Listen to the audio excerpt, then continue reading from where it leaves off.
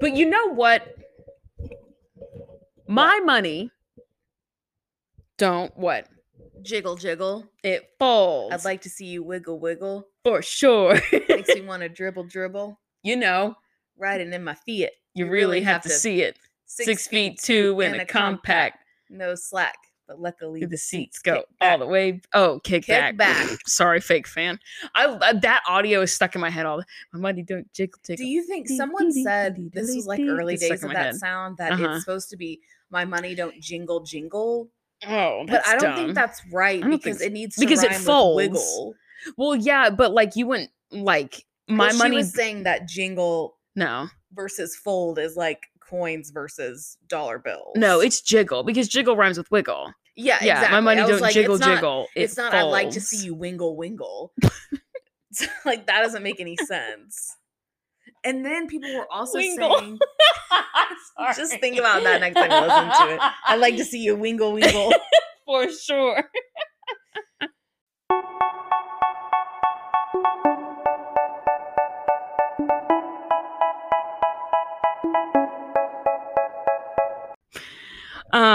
Okay, you ready? Yeah, is this distance okay? Yeah, that's fine. So I want to be like last time when you were like, oh, your voice sounds horrible. I literally did not say that to you. Like, you've done this entire thing wrong. That's a lie. You never told so many lies in your whole life. I'm practicing. Okay, ready? Yes. Welcome back to the Pyramid, guys, gals, and non-binary pals. My name's Amanda. I'm your host every single freaking week. This is your weekly disclaimer that if you can hear my cat in the background, it's because she has a bell on her collar and she's too cute for me to take it off today, even though she took her own collar off earlier. She was trying to do me a favor, but then I put it back on her anyway. Should have just left it off. Anyway, whatever. This week, I have with me the queen of silently judging, the queen of fixing grammatical errors, and the queen of so many other things that I can't even think of all of them. Reading, of air DJing, which is what she's doing right now, and being awesome. My sister Neely. Woo! Hello. So hello, excited. My adoring fans. Welcome back. OMG, so excited. I think you were on the 3rd episode ever. Yeah, it was a long time ago. Okay, if I swallow my coffee, can you hear it? It'll be fine. Listeners, get over it. I don't. Neely's drinking coffee. Get over it. I'm sorry about the gulping sound. It's fine. Dang. Okay. Yeah, I'm pumped that you're back because I think you and I are already like we're very different people, and I liked having you on the first time because we are friends and we are opposites from each other, and so we're like also sisters. We're also sisters, and so we bounce back and forth really well. So I'm excited about this, and I know you and I are going to have lots of opinions about what we just witnessed. Did anyone comment on that episode and say they couldn't tell our voices apart? No, I didn't get that at all. Okay. But yeah, our voices are very similar. Very similar. If you didn't listen to Neely's episode, it might take you a minute to figure it out. I'm the funny one. If someone makes a joke, it's probably me. If someone says, Amanda said it. Yeah, if someone makes a very astute, insightful comment about the world on a grander scale, it's probably Neely. Assume that Neely said it. Yeah. Neil, do you want to talk about the pyramid of life? The pyramid of the world? Do you have anything for the bottom? You want to go first? You want me to go first? I don't know about the bottom. You go first. Okay. My bottom of the pyramid is something that you started to talk about, and then I said, wait, shut up. We want to talk about this while it's recording. Are you serious? Okay, well, hear me out. The bottom of the pyramid is not the staircase specifically, but the concept of bad docuseries or bad dramatizations of things, specifically the staircase. Did you watch it? The HBO yeah, you think it's bad? Not the documentaries, not the docuseries from Netflix, but the one on HBO. The dramatization of the docuseries on HBO. Of the real true crime guy that played case. Mr. Darcy. And the dad on What a Girl Wants. That is not Mr. Darcy. Because Mr. Darcy is in Succession. That's not the same person. Okay, never mind. He's definitely the dad in What a Girl Wants, though. Yes, he very much is. He's Amanda Bynes' dad. Yes. But no, remember because he's Ted in Succession is Mr. Darcy. Who's Ted again? The one that's married to Shiv. Oh, that's right. Yeah, so it's not Okay, the same no, person. this actor is in another one of those Pride and Prejudice type movies. I can't remember. I mean, probably, yeah. I can't remember which one it is. But he's definitely What a Girl Was, which is the most important movie of all time. Yeah, I should have just led with that because that movie is the blueprint. It's true. Next to Legally Blonde. Those are like the most important movies ever. Legally Blonde. Really? As far as like the core of my identity. But you're an attorney.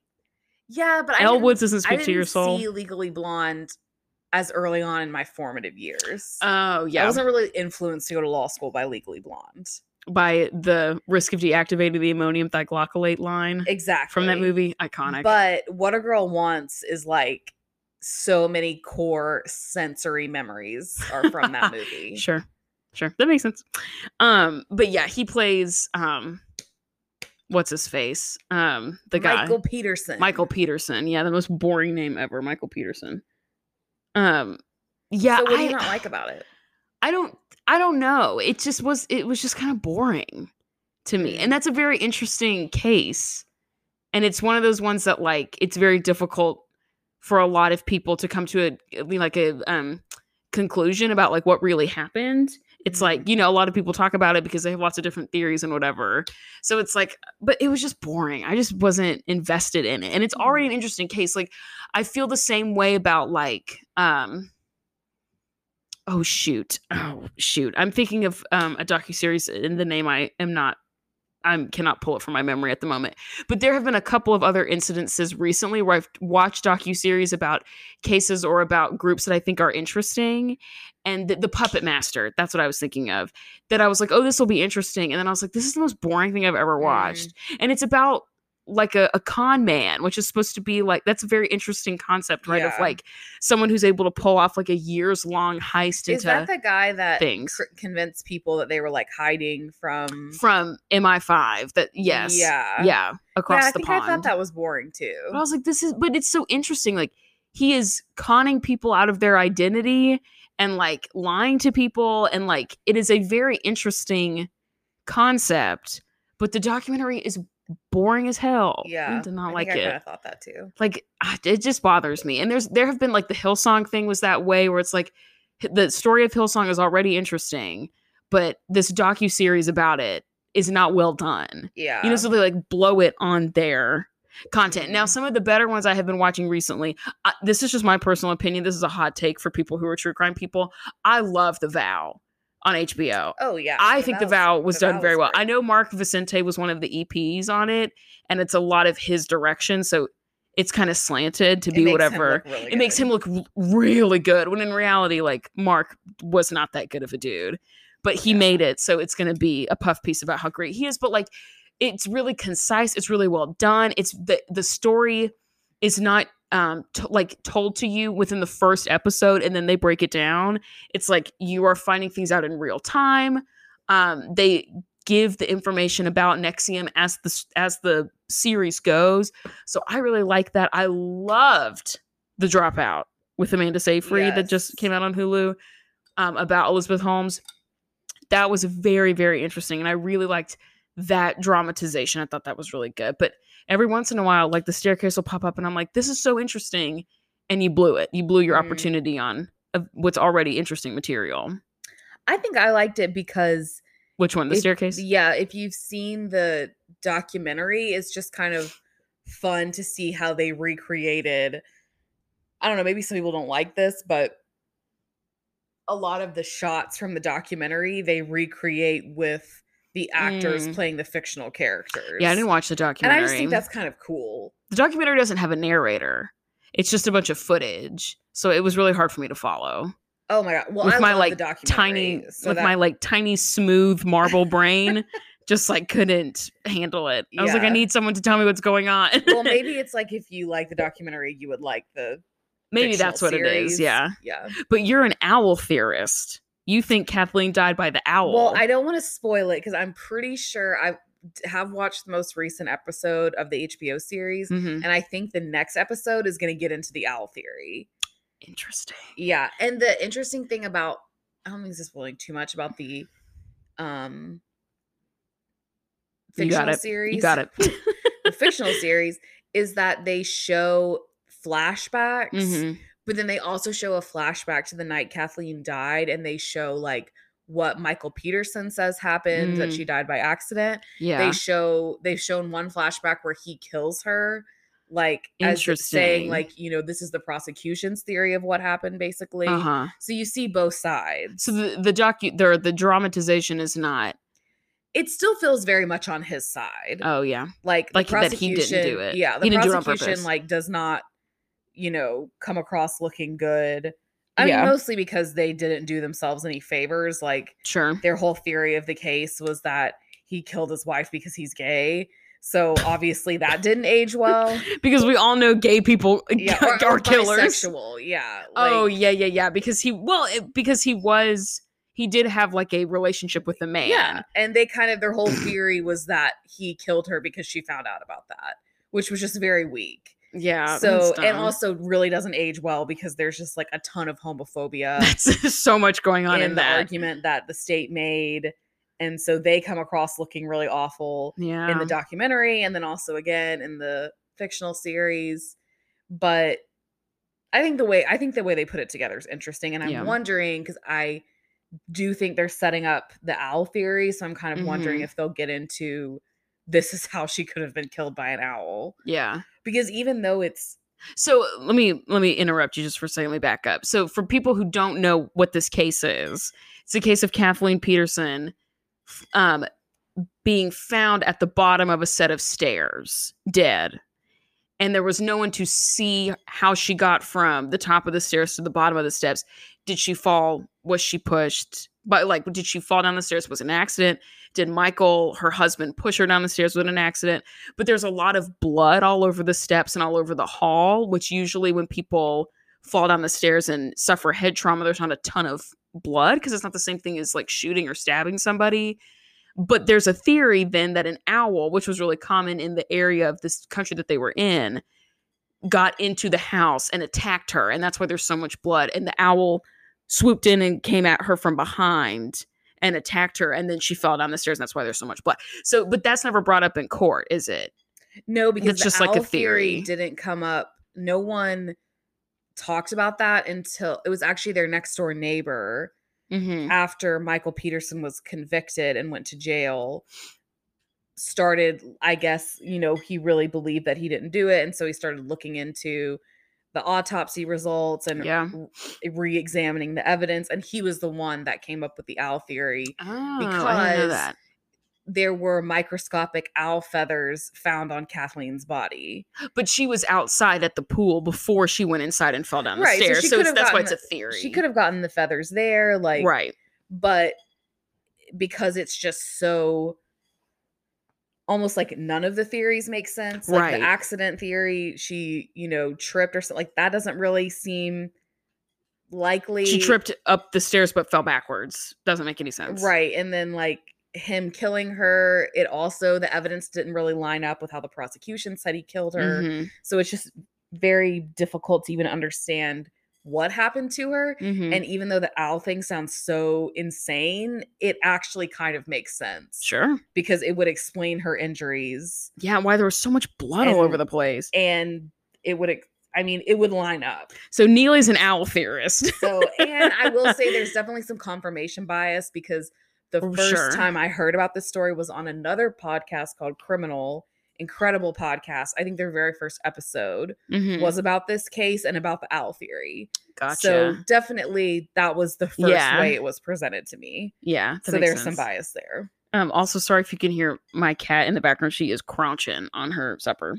But anyway, this podcast is not about the staircase. It's not. It is about something entirely different. The bottom of the pyramid is bad docuseries. Okay. O.J. Simpson is the People versus O.J. is the gold standard for fictional series retellings, and then The Vow to me is the gold standard for like actual documentaries. Okay. For me personally. What do you have for the bottom of the pyramid, girl boss? I don't really know other than just being tired. Sure. You know, I just hate that. And before I got COVID a couple weeks ago, my husband and I had gotten into a routine of like waking up early and walking like old people.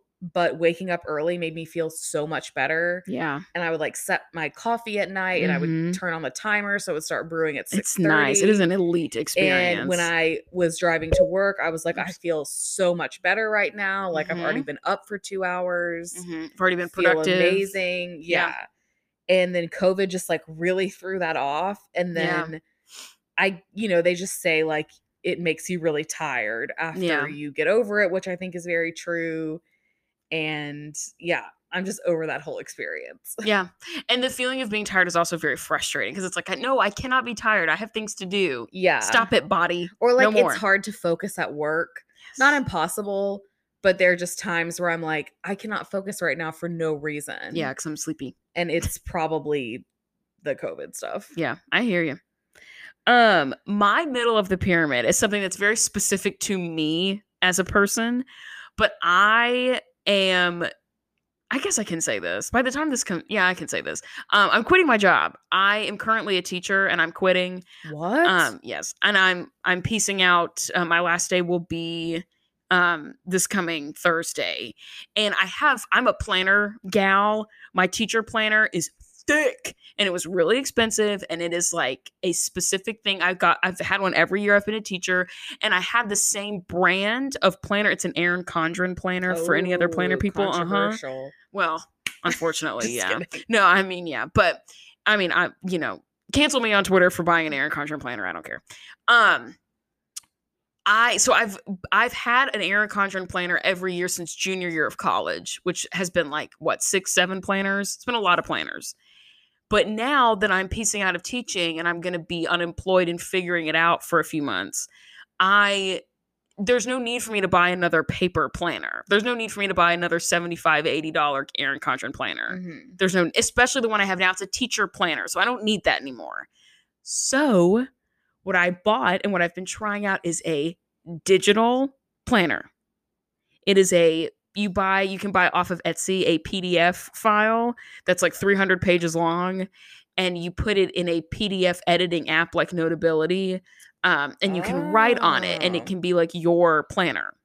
That's pretty cool. I'm trying it out, and it's very stressful for me because I'm very picky about my planners. It's very specific for me. So I'm trying it. I don't know how it's going to go, but I have my little Apple Pencil, my little iPad. That's fancy. I'm trying to elevate. You know what I'm saying? I'm trying to boost the frequency of my general existence. And I got a new case for my iPad because it was looking kind of crusty. And I have a wireless keyboard. And so I'm just going to start taking my iPad with me everywhere. People are like, oh, Amanda, do you want to do this cool thing? I'm like, yes, let me write it in my iPad with my Apple Pencil and my planner. That is fancy. But it's stressful. I'm not going to say I don't do well with change because I don't think anybody does well with change. But I have like routine things that are my things. And my planner, I'm an 8. I love control. My planner is my thing. And I have been having that thing for really forever. And so I'm nervous about switching, but I picked one that I like the look and the design of, and I can write because I have an Apple Pencil. So it's still a writing, and I have a screen protector on my iPad screen that feels like paper. So when I'm writing, it still kind of feels like I'm writing on paper. But I don't know how it's going to go, girly. It's stressing me out. So I hope it why works. not just get a big planner, even though you're not going to be a teacher anymore? Well, because the big planner is heavy and it's bulky, and the iPad is nice and sleek, and it's like modern and whatever. And it'll be a lot easier for me to carry around my iPad everywhere than it will be for me to carry around a giant planner everywhere. True. And if I can clear up enough storage space in the cloud, I can sync it up and I can have it on my phone too. That's pretty awesome. Yeah. So, but it makes me nervous. I don't know. Well, you can always get a new one if it doesn't work out. Yeah, true. But trying it out. So middle of the pyramid because I'm just trying it out and I am scared. Okay. What about you? I'm going to put this at the middle of the pyramid only what you because got? I have something better to go at the top. But my middle of the pyramid is Korean fried chicken. It's the real KFC. So good. Wow. That was incredible. My husband and I went to a housewarming party last night, and the wife of the couple is this amazing, amazing cook. She from Korea? I think her family is. Yeah. I'm not exactly sure, but she made all kinds of different types of dishes. A lot of them were Korean dishes. Her husband is from Mexico, so we had like Korean tacos Cool. and, you know, just like fusion stuff like that. And then she Mhm. made Korean fried chicken, which I had had before. Mhm. But I mean, What's the difference from between what I can tell, and like I've never made it and I'm not, you know, don't really know anything about it, but the breading is, it has to be made with like something similar to cornstarch instead of instead of flour. flour? And so it's just lighter and crispier and less bread tasting, Yeah. but it's super crispy. And then it has this delicious sweet and spicy garlicky glaze on the Yeah. outside. The chicken legs, I don't know where she got them, but they were like huge. Thick. A thick chicken. Thick chicken legs in this delicious breading, delicious sauce. Uh-huh. And it was incredible. Period. So Korean fried chicken, much better than American fried chicken. Get But it's some. but it's only in the middle because there's something better at the top. There's no negative. Yeah, well, there's a person at the top. So Is it me? It's me, isn't it's it? you. Oh, that's embarrassing. And, oh my gosh. you know, I figure Stop. like people are more important than food, barely. True. So I should put the food in the middle. True. Your cat's trying to drink my coffee. Liza, you have like run around be crazy hours all the time anyway. The witching hour is not even upon us. It's not even 8:30 yet. My top of the pyramid. Are you ready? I'm for ready. it. This is something you already know about. You figured this out about life way before I did because you're 85. But I am just now realizing how valuable and how much I enjoy doing things in the world by myself. Oh my goodness, yes. So, for example, Doing stuff by yourself is it's the best. I left school. That's so strange. I can say that now because I'm officially leaving. But I left my job. I left school and there's a gift store in our city that's like a really small, independently owned store but it's just like a gift store. It has like lots of art, jewelry, there's stationery, there's all sorts of like, it's like a gift store, you know. And since I'm leaving, I wanted to buy a bunch of gifts for teachers and people in my school that I really like, you know, as I'm piecing out. And so I was like, oh, I'll try this. I found them on TikTok. It's called the Gift Horse. Shouts out.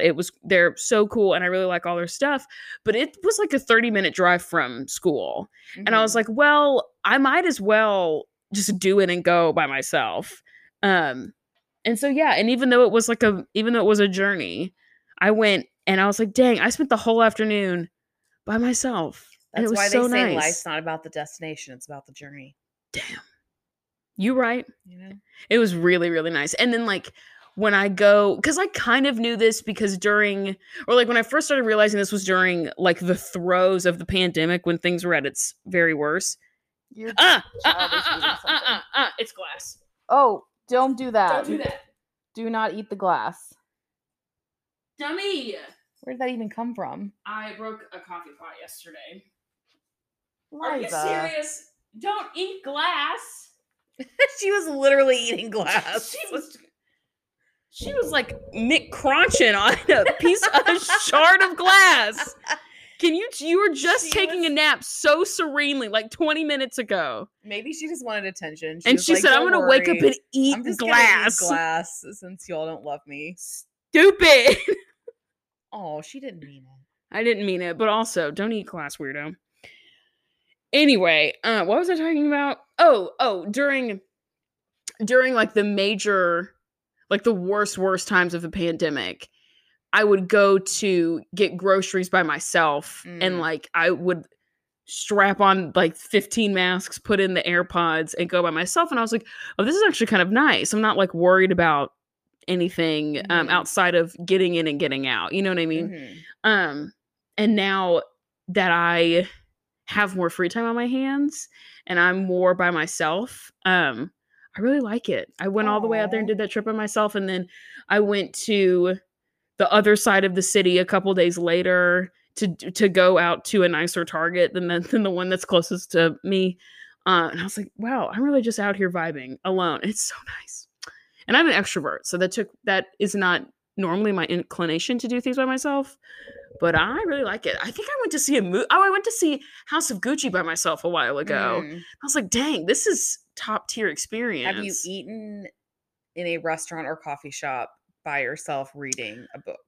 I have done it at a coffee shop, yes. That is an elite experience. Yes. When I was doing research about starting this podcast, I went to a local coffee place and had my fancy headphones and my iPad and was doing work and eating an apple crumpet and sipping coffee. And I was like, if someone wants to step to me, they can't.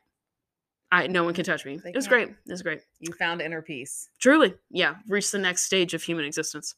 What's your top of the pyramid? My top of the pyramid is Tig Notaro. Yeah. I was trying to think of a way to introduce her, but I went. That's it. I've mentioned my husband so many times. It's okay. We went to see her perform in Nashville on Friday night, and she was so funny. Like I knew she would be. Yeah. And we saw her when she came here in 2017, I think. So this a while ago. Show was brand new material. She was supposed to go on tour, I think, when the pandemic started. So obviously that got canceled. So this, I think, is her first tour since the, pandemic shut down everything. And yeah, just so funny and hilarious and sweet and genuine. And I just love her so much. And we were both laughing so hard that we were like lightheaded by the time the show was over. Oh, that's the best. So yeah, that's the top of the pyramid for me. Not to make this like a slam dunk on your husband podcast, but does he know what a double date is? Does he know what that is? We go on double dates all the time. Who did you go on a double date with to see Tig? Oh, no, he made a mistake when he was writing his Instagram caption. Okay, because I wanted to... Because he was like, Tig crashed our double date, but we let her stay. And I was like, yeah, he posted that before the show. And then after the show, I guess he looked at his phone again and was getting likes on that post. And he was like, oh, I put double date and it's not a double date. Okay, good. Because I was like I was just confused. I thought you had a couple that went with you that I didn't know about. But then he would have put them in anyway. Well, what we did is we bought that poster of her at the merch table before. And so then before the show was starting, I was like, oh, let's hold it up behind us so it looks like her head is in between us. That poster is so funny. I know. That picture of her is hilarious. But then it was really sweet because then the people next to us were like, oh, that's such a cute idea. Can we borrow it and do it too? And so then Pratik was like holding it for them. So it was in their shot. That is hilarious. Your husband is the king of Instagram. He's a micro-influencer. I know. It's crazy. It is really crazy. Every time he posts about like the family on the gram, I'm like, dang, I'm famous. Makes me feel cool. Are you ready to get into this episode? I'm ready. Dang. Okay. This is episode 7 of season 2. The title trigger. Oh, also, I guess a trigger warning for real. If you're a person who gets nervous about topics concerning themselves with guns and or the Second Amendment, firearms, don't just skip this one. Just skip it because it's all over everywhere. Content warning, yeah. Because the name of this episode is Bullets and Ballet. So, which there are no bullets and no ballet, but we'll get to that later. Previously, the episode before this, the competition was canceled. Everybody had a solo. It was the cowboy hat episode. Do you remember the cowboy hat? I don't think so. Where Jill is like, I'm sick of this. And it's like, oh. And she has a cowboy hat on and she throws a shoe. Well, yeah. I saw the cowboy Nia's hat in a gym. We're in a gym. Yeah, I saw in the flashback at the beginning of the episode. Yeah. I didn't see the cowboy hat. I didn't see her throw the shoe, though. I missed that. Nia crying, Maddie falling. It's a very iconic episode. That was last week. Maddie, actually, I didn't watch last week's episode, but she recovered, or I guess, like, when she fell on the aerial, like she did kind of make a little face like that was in character. So it seemed like she was already like trying to recover from the mistake. Yeah. Which I think is very very advanced. Also, from like the footage in the episode, it looks like she falls on her butt. She doesn't fall on her hip. She probably fell on her butt and it probably spooked her and it probably did hurt. It looks like it hurt really bad. But she didn't fall on her hip. She didn't break anything. You know what I mean? And when she got to the physician that's kind of on call for those things, that's just like waiting in one of the rooms. Yeah. She's like, yeah, it's not even gonna bruise. She's like, it's not that big a deal. You're fine. So I think she may have fallen more on her butt than on like a joint.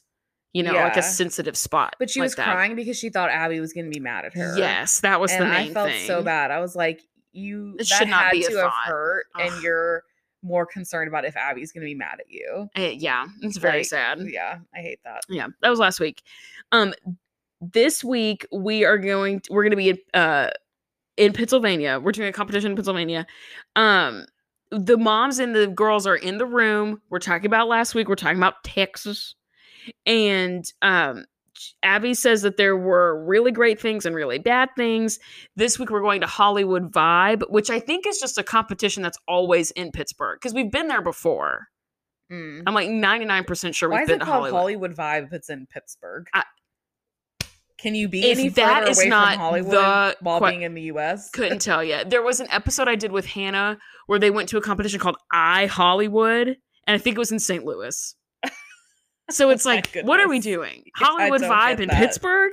The vibe is not Hollywood. Also, girly. Most professional dancers are not necessarily going to Hollywood. They're going to Broadway. Yeah. So why is it even named after Hollywood? Couldn't tell you. Anyway. But that's where we're going. And Abby says that there are targets on their backs, and there's a target on her back too. And in her talking head, she's wearing that barbed wire necklace. Oh my goodness! Did you notice that? I didn't notice the barbed wire. It looks either like thistle leaves or like barbed wire. Was she wearing it in the cutaways and the talking heads? Yeah, yes. I saw it there. It's just a very aggressive. I have another comment about necklaces later. Okay. Okay. And she says that this week the girls are going to be doing a spy number, like a James Bond, Charlie's Angels kind of thing, and they're using prop guns, which is very stressful. The moms are chin to chest, mouth open, shook. And Christy says that she thinks that they're going to, if they use a prop guns in the dance, that they're going to be sending the wrong message. And she goes, but we send the wrong message all the time. So what's the point? I was going to say this episode has so many amazing zingers. Oh, the one-liners in this are incredible. They were really hitting their stride. Oh, totally. They know what they were making. Yeah, absolutely. And Lifetime is figuring out how to edit them to make them look and Abby's gun puns. Like, we've got targets on our backs and you're going to blow the competition away. Give me a break. Like, they were really trying. Yeah. So we get to the Pyramid of the Children. We're starting at the bottom. We're going from right to left with the order. The first one on the bottom is Mackenzie. Even though she was the top of the pyramid last week, Abby's like, well, you didn't impress me, so you're at the bottom. Which, really, Mackenzie being on the top of the pyramid last week was a stunt. Because she was always going to be at the bottom, because Mackenzie's the smallest, so she doesn't do anything.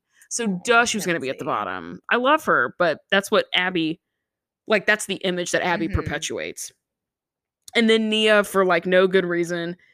And then Kendall, which this cooks my grits, because every other time that Kelly or Christy look at Abby in a way she doesn't like, their child is subterranean bottom of the pyramid. And they're when Holly calls out racism, Abby puts Nia at the bottom of the pyramid. But this week, even though last week Jill was throwing shoes and swearing at Abby, how is Kendall not behind Mackenzie, who was at the top last week? Yeah. That doesn't make any sense to me. And she even said back to Nia, she was like, Nia, your solo was great, didn't have any problems with it. Yeah, you were fine. So why is she at the bottom? And why is she behind Kendall? Yeah. Doesn't make any sense. And then the last kid at the bottom of the pyramid is who? Did you catch it? Maddie. Oh, yes. Maddie. And Maddie, scrunches up her face and, raises an eyebrow. And Melissa, shakes her head and she's like, I don't think that Maddie deserves to be at the bottom of the pyramid. I think she's the best.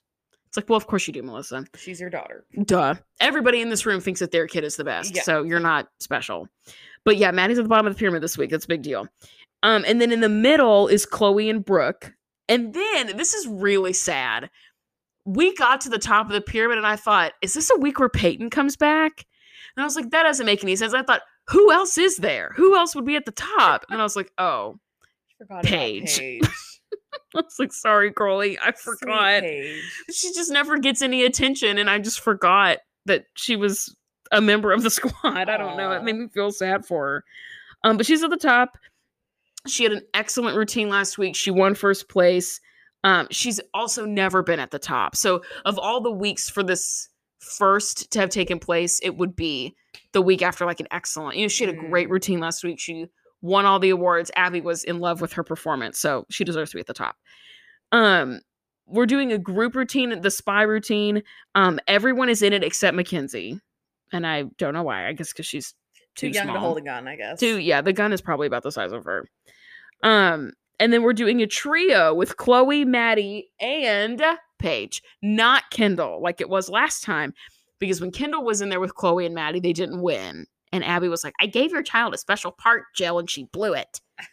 Which, I want to say something for the record. The phrase special part makes me want to shave my skin off with a cheese grater. Yeah, I don't like it. Because when I was a child, I received the messaging that a special part was the part of your body that a bathing suit covers. Oh my gosh. Do you know what I mean? So yeah, it's like, I don't like this. I don't like it. I don't like it. I know that it's a me thing because it is a term I heard growing up. It is unique to my experience. I know that's obviously not what anybody in this room is talking about. Duh. But to me, it is just a very stressful thing to continue to hear. I don't like it. Jill is very teary-eyed that my little Kendall is not going to be in the trio, and she just can't. She can't bear it. And then Chloe and Maddie have a solo, and then Abby says, okay, you all are dismissed. And she means the moms, but the girls start to leave too, and they all go, thank you. And she goes, no, not you. You spread out and start stretching. Yeah, that had to have been contrived for the show. It was really funny. They knew they hadn't done any dancing. They weren't going to They were just going to peace out. Yeah. Thank you. Oh, no, not you. You guys need to spread out and stretch. It was really funny. Okay. So that's the setup. Now we're going to start going through the rehearsal processes. So 5 days out from the competition, the moms they're up in the Lido deck and they're talking about the guns, and they are bothered. They don't like them. They think it is strange to see their children holding fake guns. They don't want to, get to the competition and then get disqualified. Goodness, because of this like sort of prop thing. Like, they're just kind of worried and they don't like it. Then Melissa changes the subject. She looks at Christy and she goes, or Kelly, and she goes, oh, I'm glad that Paige is back in the trio. And Jill whips around and she goes, well, why are you glad about that? Kendall's not in it. And Melissa's like, yeah, whatever. But did you see her face? Yeah. What do you mean?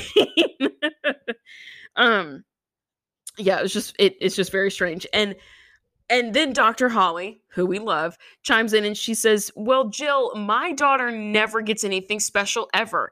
She doesn't get solos hardly ever. And when she does, they're racist. She barely gets like special moments in the group numbers, and she's not in the trio either. So you're not unique in this my child doesn't ever get anything fun to do issue. And then Jill blames it on Holly not being there. She's like, well, maybe if you were here a little more, Holly, Abby would see that you were committed to the team. What does that have to do with it? I have no idea. That is a great question. I do not know. I was also confused by that comment. And Holly's like, well, I don't mean, the thing is that I don't have to buy my way into Abby's favor. Yeah, Holly had an amazing, she said, I just don't want to pay extra for it. Period, Holly. Like, ooh, got him. And then Christy, piles on about the gifts. And she's like, yeah, you buy Abby stuff all the time and it's not working, so you should stop. And she's like, I don't know why you guys don't like it that I buy Abby gifts, blah, blah, blah. And they're like, okay, whatever. It's weird, girl. It's weird. And it's not working. That's the thing that gets me. It's like, I can understand if you were new to the studio and you want to butter up the teacher, and so you buy her a bunch of chunky costume jewelry, whatever, a gross perfume, some tacky earrings, go off, whatever. But if it's not working and Abby still hates you, you're embarrassing yourself. Mm-hmm. This is embarrassing at this point, Jill. It's stupid. I just don't like it. Speaking of gifts, then we get there's like this Pink Panther-esque music in the background that is normally saved for the candy apples. And when I heard the music, did you hear me gasp? Because I thought it was going to be candy apples, and then it wasn't. I was really sad. But what it is that Jill donates to the studio a bench, like a park bench. What a weird gift. To put in the lobby. But it doesn't even go in the lobby. They put it in the space between the doors. Oh, between the exterior doors and the interior doors. Exactly. And it's like, who is going to sit there? Like, they're going to come all the way in through the second set of doors. Yeah. Hopefully. I hope no one's just sitting there. Yeah, it is very, very weird. And then, hang on, I lost my place in my notes. Oh, and then it has like a little placard on it that says, "To Abby Lee, love Jill and Kendall." Ugh, And the mom's like latch onto it. Holly smells a stunt because she says, "This doesn't, like, I don't understand why she would do this. This is stupid. She's embarrassing herself, whatever." And somebody says, "Ew, it's like a shrine to Abby." And then Christy goes, "It's not a shrine to Abby, it's a shrine to Jill." Yeah. Again, with the zingers. One-liners. Yeah, the zingers are just really intense this episode. Okay, so then we cut to... So the moms see the bench as they're, like, coming in. And then we cut to the moms being in, like, the dressing room den area that is, like, connecting all the studios. It's, like, the backstage area. And Jill brings up the bench. She says it to the squad. She's like, "Did you guys see the bench I bought for Abby?" And then she's surprised when the moms are, like, dunking on her for being a moron. It's like, "Well, I think you guys are on my case all the time." And it's like, bestie, you sent for them. You started this fight. I don't know what you were really expecting out of this. Christy, not having it. This is another era of some zingers. Because Jill is like, "I don't, whatever. She just keeps, like, yammering on about how she thinks people don't like her. And Christy looks at her and she goes, "Why don't you just storm out of the room right now? Because we really want to talk about you." Zing. Dang. And Jill says, "Well, whatever you have to say, you can just say it to me. I'm sitting right here." And Christy goes, "Okay, I think you're a conniving bitch." She just says it, like, to her. I don't know. It's just so funny the way that they have. I mean, Christy doesn't skip a beat. She doesn't say, like, "Well, I don't want to hurt your feelings." She doesn't take a minute to, like, kind of filter what she's gonna say. She's just like, "You're a bitch and I don't like you." Done. Yeah, period. Christy is vicious. She is. She really like that is. in every episode. And then it cuts to, like, Holly and Melissa and Christy, or Kelly. Oh my gosh, I'm getting them confused all day. Kelly, and they're just watching. They're just sitting there watching. They're just watching Jill and Christy scream at each other, just watching. It's hilarious. And then we cut to a commercial. Okay. Come back from the commercial. Abby's choreographing, and there are some gross comments. Wait, I think I wanted to point out before the commercial break, I'm pretty sure Christy said, "You're the most condescending person I've ever encountered." Yes. But she said it in the most condescending tone of voice I've ever heard. "You're the most condescending person I've ever encountered." Exactly like that. That killed me. I didn't notice that. That's funny. So they make some, like, they do this every once in a while because it was the 2010s and nobody cared about being offensive, but they make, like, gross comments about Abby's, like, not being involved with a man because of her body, and it's gross, and I don't like horrible. It. We can skip past it. Kids are doing push-ups because they have bent knees as they're rehearsing. She's like, "Your knees are bent. Give me 10 push-ups." And then Kendall does it, and her knees are bent. She goes, "Give me 20 push-ups." Like, Abby, this is dangerously close to, like, abuse of power here. And then Abby calls down Jill from the Lido deck. She, like, points at her through the glasses, like, "You come down here now." I like how you're calling it the Lido deck. Well, that's what it is. It's the deck above everything where people go and watch other people do stuff. I mean, that's the only, like, if you've never seen the show, it's a box in the sky. It the mezzanine. Give me a break. It's a glass box above the studio where the moms sit and watch them dance and then get mad. It's a Lido deck. Oh shoot, I lost my place in my notes again. Oh, Abby calls down Jill, and then she dismisses everybody else, and she keeps Kendall and Jill, and she's like, "These are the things you need to work on. This, the bent knees are the problem." She's like, "Put her in the splits, stretch her out more often so that her knees don't bend as easily, while she's stretching them out, whatever." She's like, "You can depend on us." Then we see the trio rehearsal. Now, Neely, my sister, I have a question for you. You ready? I'm ready. On a scale of 1 to wanting to throw something into the TV, how frustrating is it for you to hear Abby say that the trio is entitled something, whatever the title of the thing was? Well, I'm actually okay with that. Really? You used to hate it. You used to really not like that. Because it's wrong. It should be, it's titled instead of entitled, but I think that we've gotten to a point where they mean the same thing. Yeah, that people say it wrong enough that it doesn't it's becoming matter. right. Yeah. Annoying. And entitled, I don't think is 100% wrong. But it makes more sense for you to say it's titled. Titled, yeah. The book People is say titled, entitled when entitled. they want it to sound like fancier. Oh, yeah. And I'm just like, just say titled. Because entitled is when you think you deserve something. Yeah. Based on whatever merit. I am entitled to compensation. Yeah. You know, like that kind of thing. But the dance is not entitled anything. It's titled something. Chloe's solo is titled Please. It's not entitled Please. Yeah, but I think entitled also kind of works because like the prefix en means on. So it's like the title's been placed on the song. So, but anyway, it doesn't bother me too bad. Doesn't bother you as much as it used to? No, I don't really correct people's grammar anymore. I just let it go. Dang. Not in like, not unless it's for work and like which is part of your job. Yeah. That's honestly probably a good life skill because nobody likes those people. Exactly. They're really annoying. So Abby, so we see the trio rehearsal. Abby starts like screaming at Paige, and I don't really know why. She forgets the dance for a second and then tries to pick it up and keep going, and Abby loses her mind. Now, Abby screams at these children in an unmerited fashion constantly, right? She yells at them way too much for what they're doing, because what they're doing is not that bad, it's not that intense, whatever. But this felt like a lot. Did it feel like a lot to you? Yeah, and I think what she says later in the episode is that she was mad that I guess they had learned the dance. Yeah, they're doing an old solo or old trio. Have been practicing it.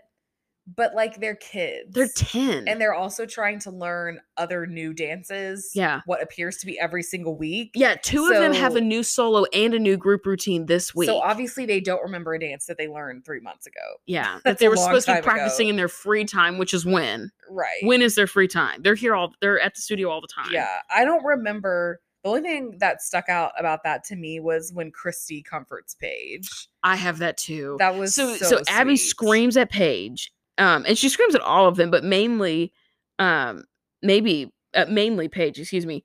And then Paige leaves, and Kelly, her mom, like tries to comfort her and tells her to stop crying, which I hate when people say that to people. Yeah, like, that's not gonna work. Oh, you want me to stop? Let me just suck the tears back in. Let me stop crying. Like, that's not how that works. More. Yeah, stop crying. So, like, no, I'm gonna cry no matter what. Leave me alone. Paige is sobbing, and Kelly's just not hearing her in that moment. She's like, well, who cares what Abby thinks? Well, obviously Paige does. That's kind of what this come apart is about, is that Abby is mad, and that makes Paige upset. And then like you were saying, Christy comes down and gives her a hug. It's and you very can see sweet. On Christy's face, like, seeing Paige upset is hurting her, like as if it was her own daughter. Yeah, because they're really sweet. Yeah, Kelly and Christy are BFFs, and so like, yeah, you're right. You can tell that she feels a lot more for Paige. It's and very Brooke. genuine. Yeah. Mm-hmm. Kendall is watching this whole thing. Did you see that? Kelly walks through the door and Kendall walks in behind her, but just stands in the door and just watches this happen. I didn't see that. It was really weird. I don't know if she knew she was being filmed. She's just standing like disassociating, watching Paige cry. Yeah, she may not have known. Abby, so she goes back in.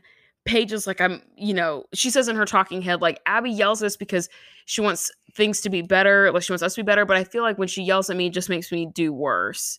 I don't like it when she yells at me, which I don't like it when she yells at you either. It's also stressing me out. Abby tells her to suck it up, and they keep going and they keep rehearsing. And Abby calls Paige ding dong. She's like, hey, ding dong, you stop marching on 7, not on 8, which you can't count to 8. That felt like a lot. Yeah. That felt like a lot. Like, and she also calls her stupid. She like leaves. Paige leaves like at the end of this, and she says, "Stupid is as stupid does." She calls her ding dong and stupid. Yeah. Abby, like, oh my gosh, you're the adult. You're the educator in this room. That is inappropriate. I'm sorry, but like, she is, and she's not saying it in a way that demonstrates she has any sort of rapport with her students. She's not saying it in a way that the student understands it is a joke, or the student understands that it is not genuine. She's genuinely calling her stupid. Yeah. And that that was a lot. It was very intense. She also at one point redirects to Chloe and starts screaming at Chloe for like similar reasons, but also no reason at all. Like she's just screaming at whoever will take it, I guess. And then they all leave. They're all like done with practice, with rehearsal, with class, and they pack up their things to leave. And Abby storms into the den and she's like, what are all the tears about? Like, what's the point of all this? Blah, blah, blah, whatever. And Christy, the girl boss, steps in and is like, they're crying because they're trying to do what you want them to do. And all you do is scream at them. And she goes, Abby, they're little kids. Yeah, she said, they shouldn't be crying. They're like 9, 10, 11 years old. Yeah, and Christy goes, exactly. Yeah, exactly. And Christy says, Abby, they're little kids. And Abby mocks her. She goes, Abby, they're little kids. Did you see that? Yeah, did you catch that? I missed that, I guess. What's happening? Like, oh my God. It was like the craziest moment of the whole episode. She goes literally like this, Abby, they're little kids. Oh my goodness. Abby, shut up. You're so stupid. And then Melissa in her talking head, of course, is like, I'm on Abby's side. The kids need to get it together. Duh. No one is surprised Melissa. Abby or Melissa thinks that. Duh. Christy goes off. They're screaming at each other. As they're leaving, as Christy is leaving with her child to go home, they're still screaming at Abby. Abby and Christy screaming at each other. And Abby, again, gives us a little bit of a nugget into her childhood. And she says, if I danced like you dance, my mom would have beat my butt. Oh. Like, aha!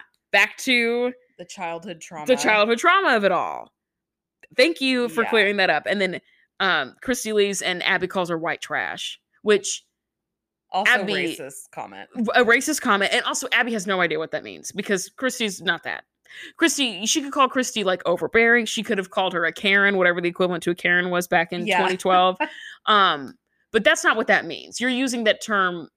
A, it's very insulting. You shouldn't say that to anybody. And B, you're using it wrong. Yeah. So either way, you looked stupid. And then there's a commercial. Dang. Do you have any other thoughts about that section? Just somebody said, Abby said, I made her. And one of the moms said, were you pregnant with her for 9 months? I made her. It was Christy. Amazing zinger. I made her. And she's like, you literally didn't. I literally did. Made she her. grew in my body. Like, no, you did not make her. I did. Oh my goodness. I would have taken my kids out of this so many times before it got to this point. Like the first time the teacher yelled at them to the point that they cried, over. Hit the door. Cut off. No. Yeah, canceled. Yeah. I mean, the struggle, though, is that Abby has them in a contract for a year. Did you? Oh, I didn't know that. She has a stipulation. She has a clause in the contract that if you quit in the middle of the season, she takes away whatever title you have of like, that's given to you at a competition because you danced under her name. Oh my goodness. So if you're leaving, that's why Christy doesn't leave, is because Chloe holds a national title. And she was like, your daughter holds a national title and I will take it away from her in a minute. She says it all the time because that's why she can't leave. And if you, this is insane. If you leave the studio and break your contract, you owe Abby Lee Miller personally $100,000 in cash within a week of you leaving. Oh my goodness. So no one can leave. But I mean, essentially, right? That's like who does that? That's not enforceable. I mean, who knows? But Meredith, my guest last week, made it because Abby or Jill brings that up in last week's episode, and Meredith brought up, she was like, didn't Abby go to jail go to prison for financial problems? And I was like, oh, that makes a lot of sense. That's why she needs that hundo in cash, probably. Yeah, so she can hide it. Yeah, exactly. Not pay taxes on it. Because Jill says in that episode that you owe Abby personally $100,000, not the business, not the company. Yeah, that's not right. But her as a person, $100,000. So many problems. Cash. That is crazy. So anyway, to me, that's worth remembering when I think about moms like Christy and Holly, who, in my opinion, seem to be the most put together people on the show. But like, why would you sign up for that? Like, why wouldn't you read the fine print? That clause, that isn't that like a major red flag? I mean, it would be to me. Yeah. You know, I have no idea.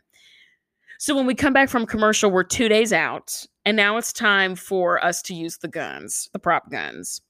Kelly says to Christy, honestly, I hope we get disqualified and it bites Abby in the butt because I'm tired of looking at these guns.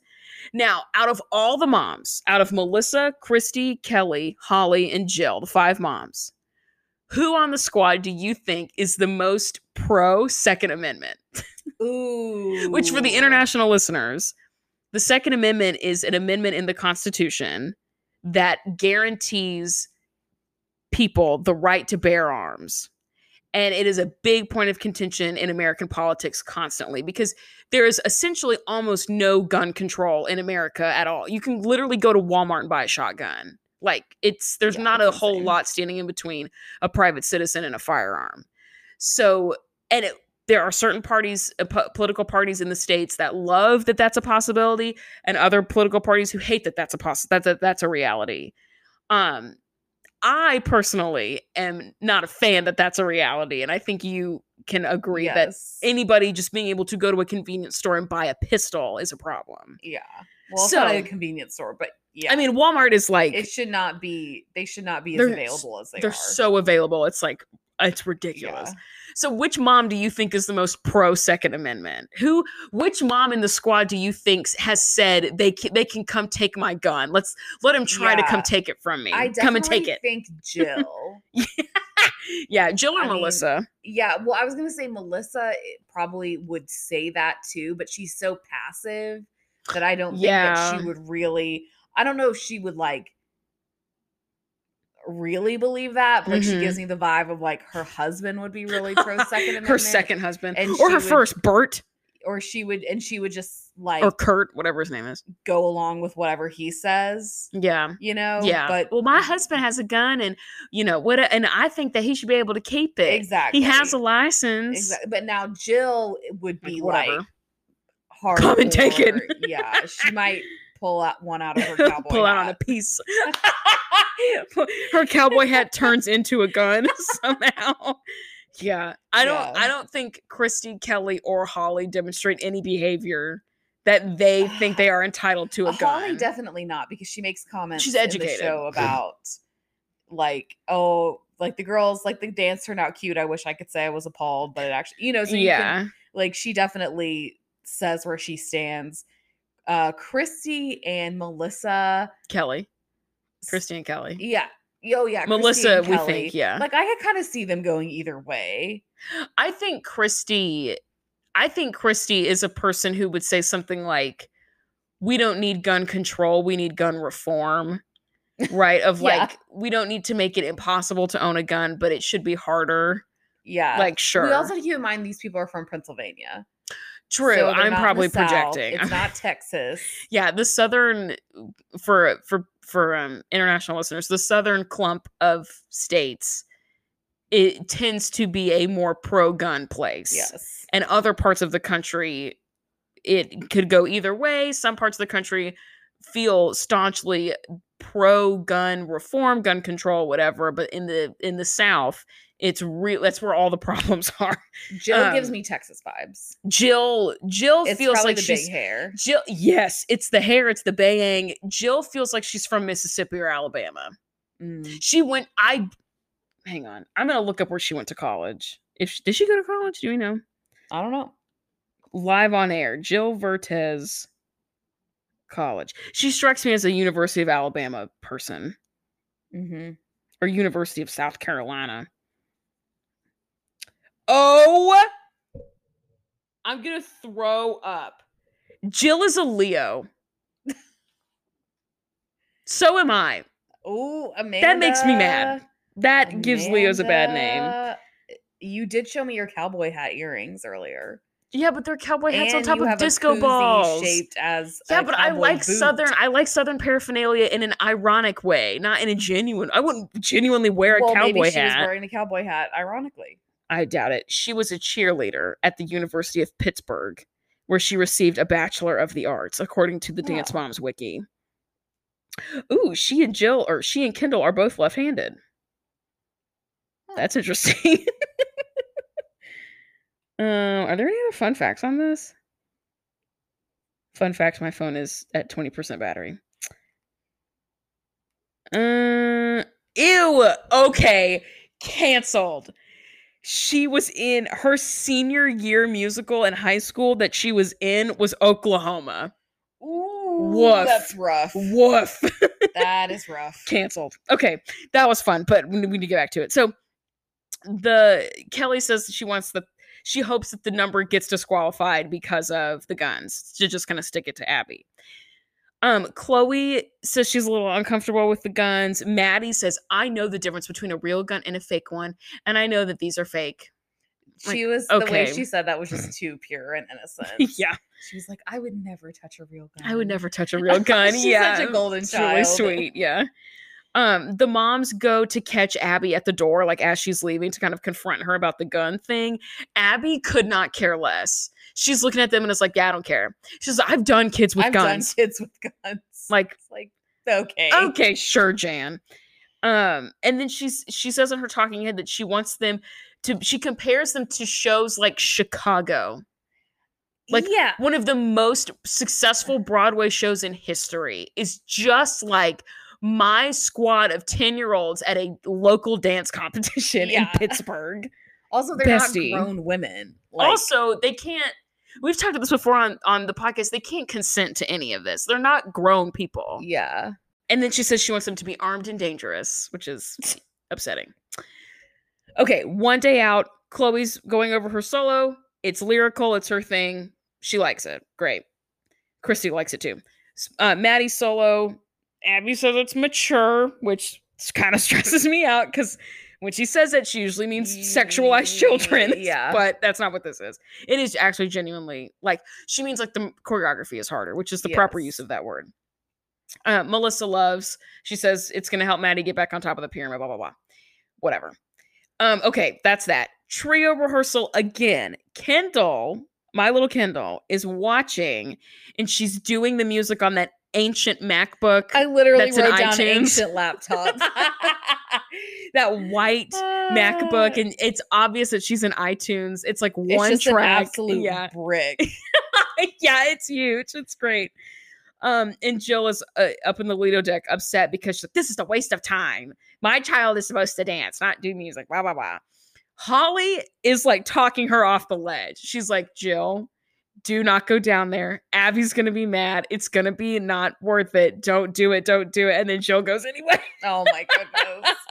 Jill does not listen to Dr. Holly's advice for more than like 10 seconds. And she's like, Abby, I have some thoughts about this whole thing. And Abby's like, I don't care. And Abby claims that Kendall is an understudy. She claims she's a swing and that she's helping, which no, she's not. You put her down there to punish her and to make her feel bad. Like, girly, let's just call a spade a spade. You put her down there to make her feel bad that she's not good enough to be in the solo or the trio. I mean, don't piss on my leg and tell me it's raining. Christy, Jill, and Melissa. No, oh my gosh, me with names this episode. I'm struggling. Christy, Kelly, and Melissa are sitting up top watching this happen, and they're like placing bets on who they think is gonna win because none of them like Jill, and they're like, whatever, girl, like go off. We'll just sit up here and watch. And then Abby says that Jill needs to watch out, like very ominously, and then we cut to commercial. If you were a mom in this, would you ever interrupt a rehearsal?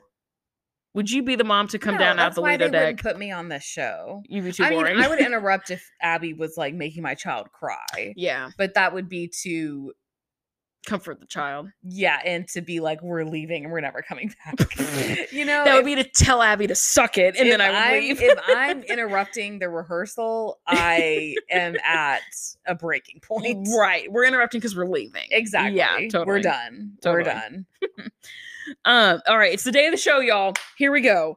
Going to the competition. It's a nice hotel, not a school. Very exciting. We're back to where we were before Texas. Chloe's solo is first. And Christy and Abby both think it's like the best she's ever done, which she did amazing. I'm not a judge, so I don't know if it's the best ever, but she looked incredible. Her costume was very pretty. She did very well. She executed all of her turns very nicely. Yeah, really good. And then Maddie goes next. It's kind of the same same set of opinions. Melissa loves her. Of course she does. She does the I love you hand at the end and is double hands like to the stage like, yes, I love you. And Abby like thinks she's great. Abby compliments Chloe about her emotions. She says you did a very good job changing your emotions with the music and watching the judges. She says I've been on that kid for years about watching the judges and she's finally doing it. And then she also gives Maddie compliments about how great she is because duh, of course she does. The trio happens next. Immediately the spacing is off, which is very easy in a trio because you have one person who's obviously supposed to be in the middle and then two that are supposed to be equidistant from the person in the middle. And as soon as it starts, one page is too far to the left or whatever. It's like immediately bad. Abby leans forward, says something about it to Melissa, and then she covers her eyes. She's like, I can't even watch. She like does like the hand over the eyebrow thing and is like looking at the floor. She's like, I couldn't even watch. It was so bad. But other than the spacing, girl, they did great. Girl, and it was so funny watching them like kill the dance. And Abby's like, well, they got out there and they just blew it. They blew it. You're like, did they? And they got second. I'm like, that's not blowing it. Yeah, they were fine. They were fine. Oh my goodness. So we get to the solo awards. Chloe comes in second place. Maddie comes in first place. Maddie being at the bottom feels like a stunt. That feels like it was set up for nothing. Because now she's like, I think I'll be moving up the pyramid a few spots. Like, okay, great. She's so now we can say it gave Maddie's, Maddie was on the bottom. She had something to work for. Now she's at the top next week, blah, blah, blah, whatever. When like really nothing of substance has actually changed. Of course she was going to be back at the top. The trio comes in second, and Abby's like, second place is the first loser. Okay, great. Ridiculous. Also, my necklace comment, Kelly is wearing the chunkiest of all chunky necklaces. She always is. Which is so on brand for that time period. And the bob and the chunky statement necklace. Come on, girl. Yeah, and it has a matching bracelet. Of course it does. It just looks like literal rocks from the base of a volcano. Just like strung together, yeah. So we're back in the green room. Abby talks to the trio and only compliments Maddie. She's like, Maddie, you did good. Chloe and Paige. And then like starts berating them. Oh my goodness. And Holly says, Abby, is there not a way that you can ask students to take ownership of their mistakes without belittling them? Which is an excellent educator perspective. Having your student understand what they did, understand that it was their fault that they made a mistake, but without stripping them of their sense of worth. Mm-hmm. Like, that's it. That's what it is to be a teacher. That, especially a performing arts teacher. That's what that is. And Abby goes, yeah, well, that's just not me. That's just not my style. Yeah. Holly's like, okay, great. She's like, that's awesome. That's not how I am. That's just not me. Okay, great. Okay. Whatever. You would like make fun of somebody for saying that's just like, what if you told one of your dancers to do the dance with a different, stylistic choices, and they were like, that's just not me. That's just not how I am. Yeah. You would lose your mind. Great. Yeah. And then Kelly asks Abby, she says, is there not anything to hope? Like, do you not want our children to have any hope for anything? And Abby doesn't even answer the question. She says, if your child loved to dance, she would have remembered the routine. Oh my goodness. Okay, great. Again, avoiding the question, not responding. Awesome. Commercial. Come back from the commercial. Christy is giving Jill a hard time because she loves to do it and because Jill has been in contact with her old studio, which apparently you're not supposed to do. And she's like, I want to keep my options open. Okay, great. So then Jill brings up what I think is the main thesis of the show. At least it is in this like first couple seasons. If you hate it, why are you here? Well, what we were talking about earlier. Yeah. If you hate it so much, she says, all of you sit and gripe and complain about Abby, and then none of you leave. So if you're going to complain, why? She's like, I talked to my old studio because I don't like it here and I think I want to leave. And all of you complain too, but none of you leave. So if you hate it so much, why are you here? That's always the question that keeps coming up. Jill's over it. She storms out. Of course she does. We're back in the green room getting ready for the group. Abby is waving around a couple of those prop guns. I said she's waving them around like a pirate king. She is. And she's like pointing them at the moms and it's like making faces and sounds like she's shooting up the moms. I'm like, Abby, girl, this is a lot. This is a lot. I also don't think that the group routine needs the guns. Like it feels more restrictive to me because you have something in one hand constantly. They don't put them down like ever. The gold jackets were perfect. Yeah, the gold jackets, the like stockings that they were wearing, the hair, the turtleneck looking shirts. Like we would get the idea without them having actual prop guns. Yeah, the music was like basically the James Bond theme. Yeah. Like we get it. They don't need a gun for this. They also at different points point the guns at the audience, which is just very stressful to see all like 50 of these guns. It feels like pointing out at the camera, pointing at the judges, or pointing at the audience. Yeah. Like, this is aggressive. This is a lot. They point them out. It's supposed to be like, oh, they're cute little girls with guns. Huh? Oh, okay. Yeah, strange.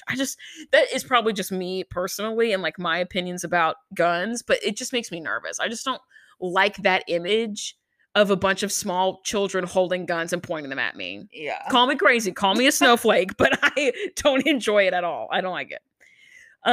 Also, Nia's facial expressions during the dance were incredible. Yeah. She does not get enough props for her acting, and it's so good. She's living it up. It's great. And then this is when Holly makes that comment that you had mentioned earlier where she's like, the dance was really good and the guns looked cool. Yeah, and Holly's the only one that's mature enough to say, like, I had one opinion and I was wrong. Whereas, and then Abby says something like, well, don't you get tired of eating crow every week? And then one of the other moms like tries to argue back with her. And it's like, look, Holly just said like, oh, I was wrong and you were right. And like, she's mature enough to just say that and move on. True. And the other moms are not. Holly is on the bad bitch. She's in the bad bitch genre. She's on the roster. It's a genre. And not everybody fits on the roster. It's true. But dang. Holly does. Holly does. Abby thought they looked great because it was her idea. And of course she thought they looked great. Yeah. Duh. Now we get to the awards. This group wins first place in their age, but does not win first place overall. Which Abby doesn't really seem to care about that. She's like, we didn't win. It was disappointing. Yeah, to her credit, she still says, you guys looked awesome. You did awesome. We won our category. And she doesn't seem to care. Because like at a certain point, you have to acknowledge like, I think you did amazing and the judges were wrong. Like you can't base everything off how they score because it's subjective. And especially with this overall thing, they're up against every single group ever in that whole competition. So it's like they're up against like 16, 17, 18-year-old kids too. Yeah. So of course they're not going to win overall. Although it is funny because all the B-roll of the other groups are the babies dancing. Yeah, or they don't seem as advanced as the Abbey Lee Dance Company dancers. So you kind of wonder, like, where are these other amazing groups that are beating them? I wonder if maybe the B-roll is shot during one specific, like while the girls are in the green room, group A is in there with them and group B is shooting the B-roll when the like lesser thans are they going. Might have been shooting like the beginners. Right. Yeah. Where am I again? Oh, to what you were saying about the one-liners, if Abby could keep the zingers in check, there wouldn't be so many fights because she's like you said, she has that line like, aren't your stomachs full from eating crow all the time? Yeah, she just can't help herself. Yeah, you could have been fine. No one had to be screaming at the end. But Abby just can't help herself. And so she says that. And then Jill is freaking out. And she goes, well, I don't think every kid in here was used to their fullest potential. I know Kendall wasn't. And Abby rolls her eyes. For example, daughter. Yeah. And all the moms and Abby all collectively roll their eyes and just kind of slack a little bit like, girl, please spare us this one thing. I was so confused by when she said, what's my big picture? She was like, what do I have to look forward to every week coming and dancing behind Chloe and Maddie? And I was like, what do you mean you? You're not the one dancing. Kendall is. Yeah. Like, it was just like, are you admitting that you're living vicariously through your daughter? Yeah. Like, why are you saying it that way? Keep talking about that, Jill. Let's explore that a little bit more. What do you really mean by that? Yeah. Yeah. I was like, come on. And then Abby is saying, well, I don't pride myself on producing children who are studio kids. I am proud of the fact that I produce employable dancers, and that's the big picture. So even if Kendall isn't getting special attention every week, she says, like, keep your eye on the big picture, which is her being employed. And then she has the thing about what's my big picture, and then Abby explains it to her more, and she says, well, I don't think you should run your studio like that. And then the mom's eye roll even more, like, chill, stop, you're not gonna win. And Abby, it just freaks out and says, she says that they're talking, and she goes, yeah, I don't know what's wrong with her. Almost as if the person behind the camera asks the question, what's wrong with Jill? Oh my goodness. She goes, I don't know what's wrong with her. And then she tells Kendall she has something special in mind for her. And I'm not gonna say threatening. I'm not gonna say what comes up for on the coming up on, because it is a spoiler for next week. And not everybody watches the episodes, they just listen to the podcast. So I'm not gonna say what comes up next week. But Abby does have something special in mind. But the way she said that was it's scary. Like, oh, Abby's gonna kill her. Yeah. She's gonna shoot you with one of the prop guns. And that's it. They end on a fight. As Dance Moms is wont to do, ends on a fight. Do you have any other thoughts about the episode that we didn't get to?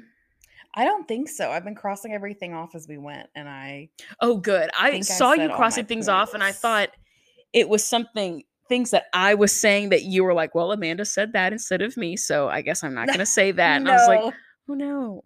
Okay, good. No, that makes me feel better. I guess my only one thing was when the girls were about to do the trio, and Abby goes, hope you remember it. Like, don't mess up. It's like, that's a guaranteed way of making them forget it. Like, that's the worst. Oh, hope you remember it. Yeah, don't mess up. No pressure. Yeah. Oh, goodness. Do you have a song that you want to recommend, like, as either A, a cool Dance Mom song, or B, just cool music that you've been listening to recently? This part always stumps me. You go first. Okay. Do you know who Kevin McHale is? I don't think so. He was Artie in Glee. The guy who played the character of someone who's in a wheelchair, even though he's not in a wheelchair. Controversial. I do know who that is. He's a singer, and he does theater occasionally. Mm-hmm. He's dating Austin McKenzie, who is a Broadway person. Anyway, not that matters, but it is interesting to me that they're dating. Anyway, Kevin McHale put out a song. I don't know if this is recent. Let me fact check myself really quick. But it's a song called Help Me Now. Oh, it's 2019. That's older than I thought it was. That's pre-pandemic. It's called Help Me Now. And it is really interesting. I like it a lot. I'm going to play it. I'll fast forward a little bit. Hang on, this is the intro. Don't believe you. I play all these little games in my head. It might be the truth. I still won't believe you. I play back every little thing that you said. Help me now. I'm getting caught up in 10 feet of water, staring at the bottom. Yeah. Anyway. That's cute. I like that. I like it a lot. It's groovy. Mm-hmm. And he has a cool music video that goes with it. That's really interesting. What about you, girl? We definitely need a Dance Moms routine to It's About Damn Time. I said that a couple weeks ago. Oh, well. Fake fan. I said that a few weeks ago. I'm saying it now. You know what I'm going to do? What? I'm going to start this. I'm going to make a playlist of all of these songs on my Spotify account. Yeah, you should do that. And you should follow me on Spotify. My Spotify username currently is Nerd Alert. Nerd.alert. Because I had to change it because my students were finding me on Spotify. They were finding you on because Spotify? They are insane. And they were finding me on everything, including Spotify. Oh my goodness. So I changed it. You should make a Pyramid Pod Spotify account. I'm going to do it right now. Follow me on Spotify in general because I listen to good music. And also, there's going to be a Pyramid playlist. I'll go back through some of these older episodes and try to find the music too. But that is what I'm sticking with. What about you? What you got? You got anything else? No, that was my one suggestion. Other than the audio of Tig Notaro's new comedy special. Someone throwing it in a circle to just like Tig telling jokes. It was just so funny. She did this like the last third of her performance. She's sitting at a piano, which she doesn't know how to play the piano. Sure. Allegedly. I kind of think she might know how, but she is just like playing like random notes and chords and talking about how she likes to pretend to play the piano and pretend to know how to sing. Mm-hmm. And then she tries to get she's like, okay, what's a song that everyone in the audience knows?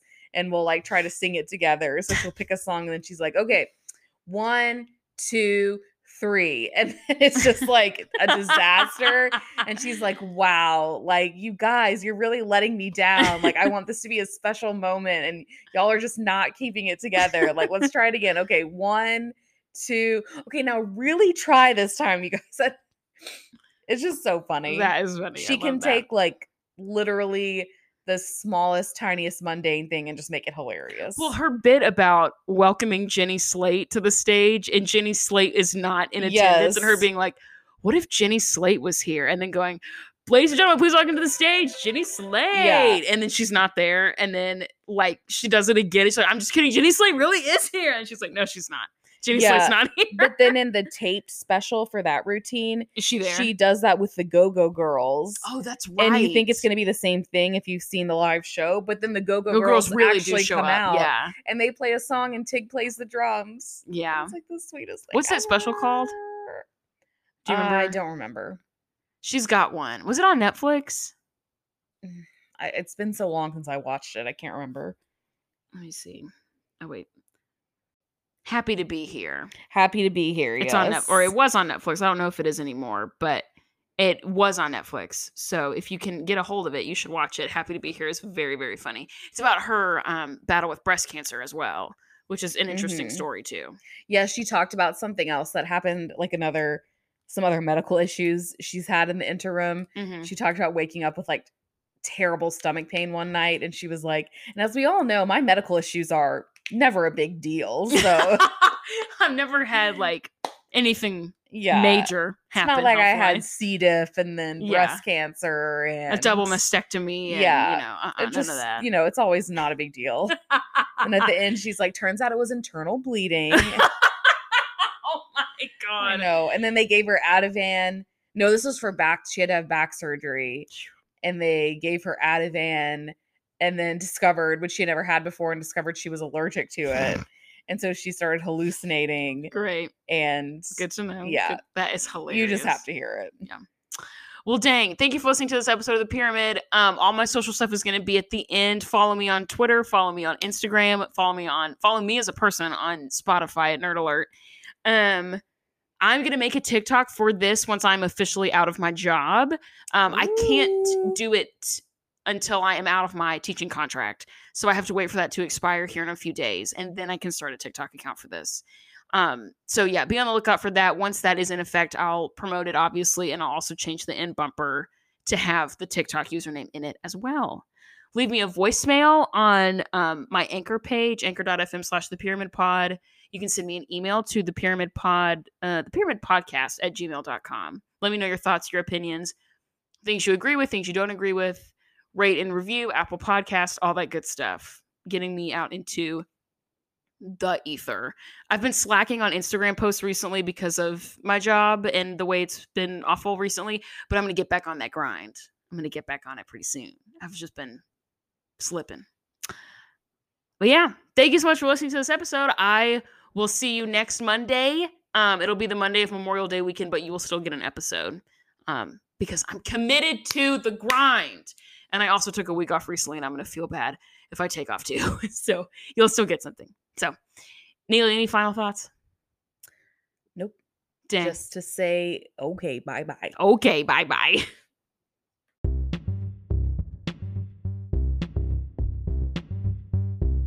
Thank you for listening to another episode of The Pyramid. You can find us on Instagram @thepyramidpod and on Twitter @thepyramidpod_. Send your thoughts and opinions about Dance Moms as a voicemail to anchor.fm/pyramidpod or in an email to thepyramidpodcast@gmail.com. If you enjoyed this episode, rate and review us on Apple Podcasts and follow us wherever you get your podcasts.